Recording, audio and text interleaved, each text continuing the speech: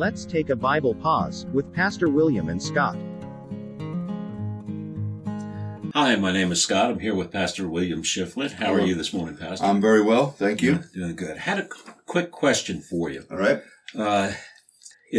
Jesus says in the Bible that we should repent. He calls on us to repent. He says, "Unless ye repent, ye shall likewise perish." And also the Bible says, I believe this is in Acts, in the Philippian jail, maybe it's in Philippians, but it says, "What must we do to be saved?" And it says, "Believe on the Lord Jesus Christ, and thou shalt be saved." And of course, we know that we're saved by grace through faith, through Christ alone. So is repentance a work? And also, is when we believe, is that a work? Is that something that we do? Okay, so that is an excellent question, and there is scriptural evidence for the fact that both faith and repentance are something God imparts to us. Mm-hmm. We respond to that impartation, to that gift. Okay, so for example, Ephesians says, we're saved by grace through faith, that not of yourselves, it is the gift of God. Right. And many commentators agree that both faith and grace are a gift. Okay, so that God is not only giving you grace, He's giving you the faith to benefit from the grace. Right. And that's consistent with the Reformed or Calvinist viewpoint that we are dead in sins and cannot do anything on our own. Right. Then there are passages, and there are several of them, that describe repentance as something God has granted to us. Okay. For example, when the Gentiles first received the Holy Spirit, the apostles responded by saying, "Then God has granted repentance to the Gentiles as well," implying that it's not just something I can gin up in my own heart, right, but that God has to do a work. Okay.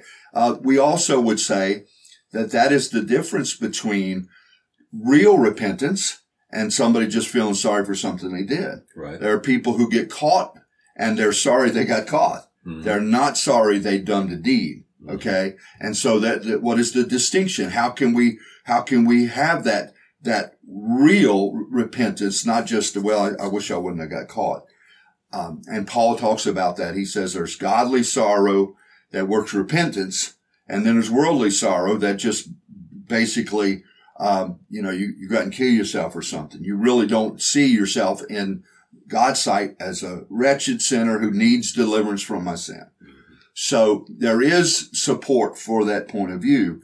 And many people resist that or reject that, and you get into the whole consequences of free will. I'm trying to not to be too lengthy or too wordy here, but for example, getting into that very difficult, delicate, and intricate concept of free will. Mm-hmm. In the Old Testament, in the books of Ezekiel and Jeremiah, God talks about the new covenant. Mm-hmm. And in the new covenant, He says, "I will put my spirit within you and cause you to obey." Mm-hmm. Now, note that, calls you to obey. And I understand you need to unpack that. But in what sense do we have free will if God must calls us to obey? Right. You see that? So it's one of those things that unfortunately, and it's difficult to talk about because people, I just had this situation just last week after our Wednesday night where someone came up to me and said, "You make it sound like I have to be a real intellectual in order to believe and be saved." And I thought, and I tried to explain, no, that's not the point of what we're talking about. But we want to make sure we understand when we're talking about the subject we're talking about, which is God's discriminating, predestining, electing, specific love. Mm-hmm. It doesn't take a lot of intelligence to look at the scripture and say, okay, there is evidence that God has a different kind of love for some people than for others. Mm-hmm. And so I understand there are these layers, and sometimes we can get confused by the layers, but we must always go with the scripture, and the scripture predominantly portrays us as corpses who cannot do anything until God does something for us first.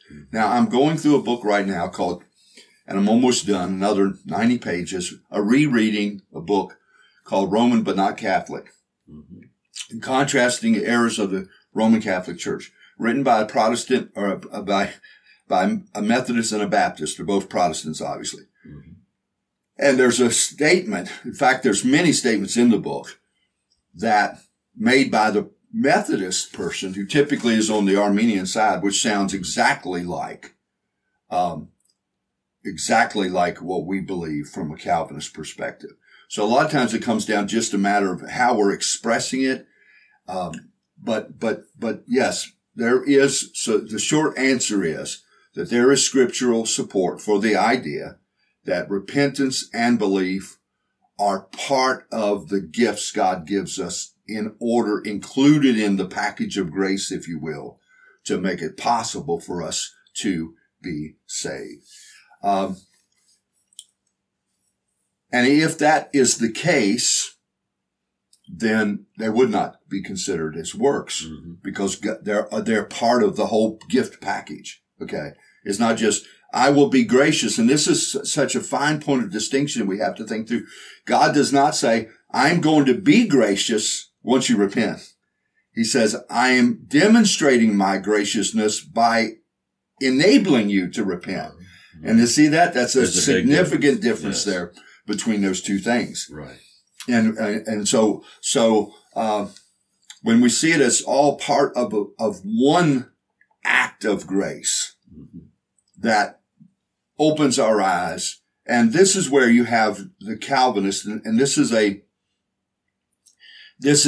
much debated, and some of the people might be in that debate. So I don't want them to tune us out over this, but this is why there is a thread within the Calvinist movement, for lack of a better term, under the Calvinist umbrella. There is a thread that says God imparts spiritual life, and then we believe, then we repent, because you can't repent. You can't do a spiritual deed if you're spiritually dead. How can repentance be acceptable in God's sight if it's coming out of a dead, sinful heart? Right. And so those are some of the conversations you get into that trip people up. And unfortunately, somebody just throws it out and they misrepresent it, like we saw in that little Facebook meme the other week that I commented on.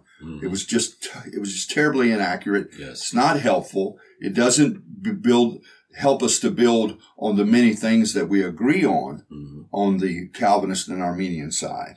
But there is scriptural support for the idea that God does something before we believe that enables us to believe and repent.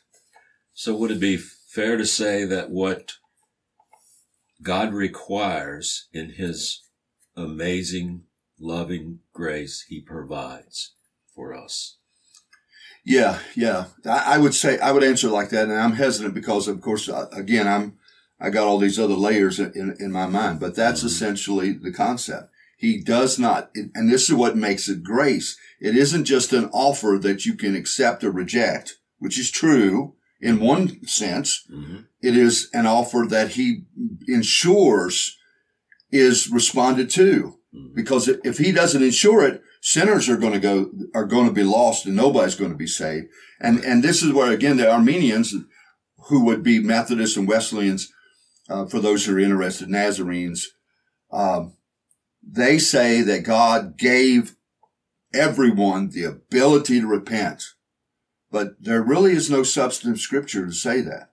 It does not say at some point in history, God decided, okay, they can't believe, so I'm going to give everybody the opportunity to believe, or not the opportunity, the ability to believe. We'll give it to everybody.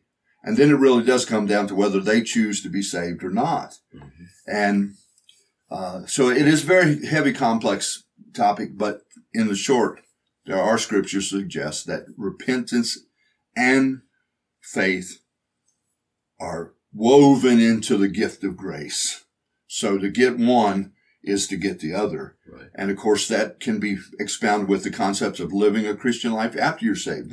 So many people think, I'm saved, I believe, bingo, that's all I got to do. I'll go to heaven. And that's it. Yeah. Versus, well, what about repentance then? What about, the good works we're called to do as Christians? How do you get there? I just say that that's another example of how we do not think things through. Now, I really want to say this we live right now, we're living in one of the most complex, difficult, contradictory periods perhaps in all of human history. Mm-hmm. And we simply cannot continue to think in terms of yesteryear where, well, all you got to do is believe. Mm-hmm. Just believe. Because just believe worked back then. The world was simpler. Things were more cut and dry. People didn't argue with you about the most fundamental things, like whether you can be born a boy and turn into a girl. Right.